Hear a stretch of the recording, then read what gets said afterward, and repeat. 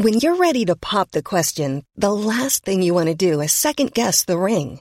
At BlueNile.com, you can design a one-of-a-kind ring with the ease and convenience of shopping online. Choose your diamond and setting. When you find the one, you'll get it delivered right to your door. Go to BlueNile.com and use promo code LISTEN to get $50 off your purchase of $500 or more. That's code LISTEN at BlueNile.com for $50 off your purchase. BlueNile.com, code LISTEN.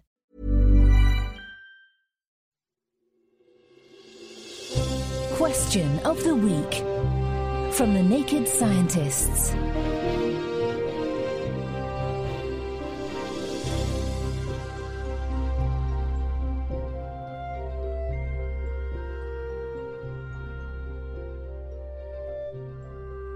Hello and welcome to Question of the Week from The Naked Scientists with me, Dr. Hannah Critchlow. In the run-up to the Olympics, we find out if applying ice to injury is a good thing, and if so, why. My name is Colin McKenzie. I'm a retired family physician living in Santa Cruz, California. The use of ice and ice packs and even ice machines circulating ice water over injured parts of the body is increasingly popular in the treatment of all manner of soft tissue injuries and post-surgical events, including hip and knee replacements. I don't understand the physiological rationale of such treatment. Is there any evidence, other than anecdotal, of the benefit of such treatment? We turn to Jonathan Leader, physiologist at the English Institute of Sport. Acute soft tissue injuries, such as contusions, strains and sprains, are frequent in multiple human endeavours, and ice is commonly applied as part of the PRICE principle, which stands for Protection, Rest, Ice, Compression and Elevation. Ice is generally applied immediately post-injury to reduce tissue metabolism, thereby limiting secondary hypoxic damage and reduce the degree of edema and muscle damage. Although this holds credited scientific rationale, there is very little empirical evidence to support the use of ice at this stage. So, ice cools injured tissue down, lowers its metabolism, and it's thought that this decreases the chance that the swollen tissue becomes starved of oxygen and further damaged. Anything else? The second common use of ice is in the rehabilitation stage, primarily due to the analgesic properties of ice application. The efficacy of ice application for analgesia, largely due to reductions in nerve conduction velocity, is well documented and supported by a reasonable evidence base. Although ice may be capable of reducing the painful symptoms associated with soft tissue injury, there is limited evidence to suggest that the application of ice enhances the recovery rate of injury rehabilitation.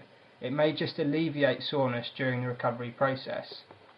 Conversely, there is a body of growing evidence that suggests it may actually be detrimental to attempt to reduce the inflammatory response through ice application, because inflammation is a critical part of the repair process.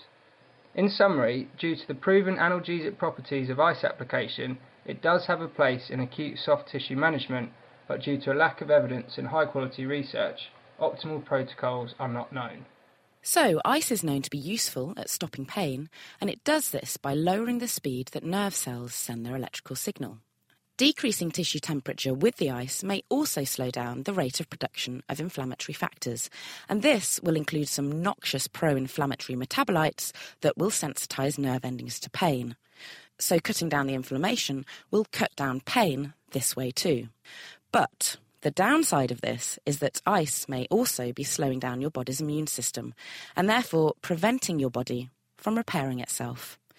Now let's move from pain to pleasure, with a question from Armin Weller from Dubai. Does metallic cutlery really affect perception of food taste?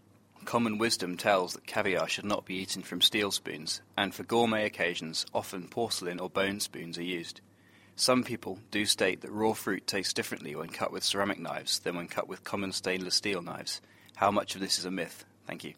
Send your thoughts to Chris at thenakedscientist.com, tweet at Naked Scientists, write on our Facebook page, or join in the debate on our forum, which is at nakedscientist.com/forum.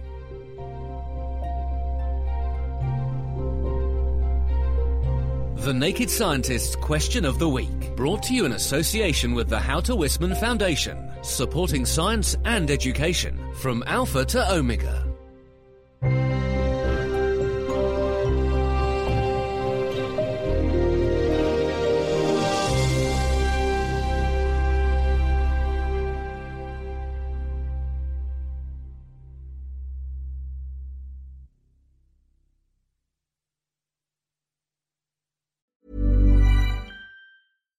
thinking about your next career move in research and development? Then it's time to make your move to the UK. The nation that's investing £20 billion in R&D over the next 2 years. The nation that's home to 4 of the world's top research universities. The nation where great talent comes together. Visit gov.uk/great talent to see how you can work, live and move to the UK.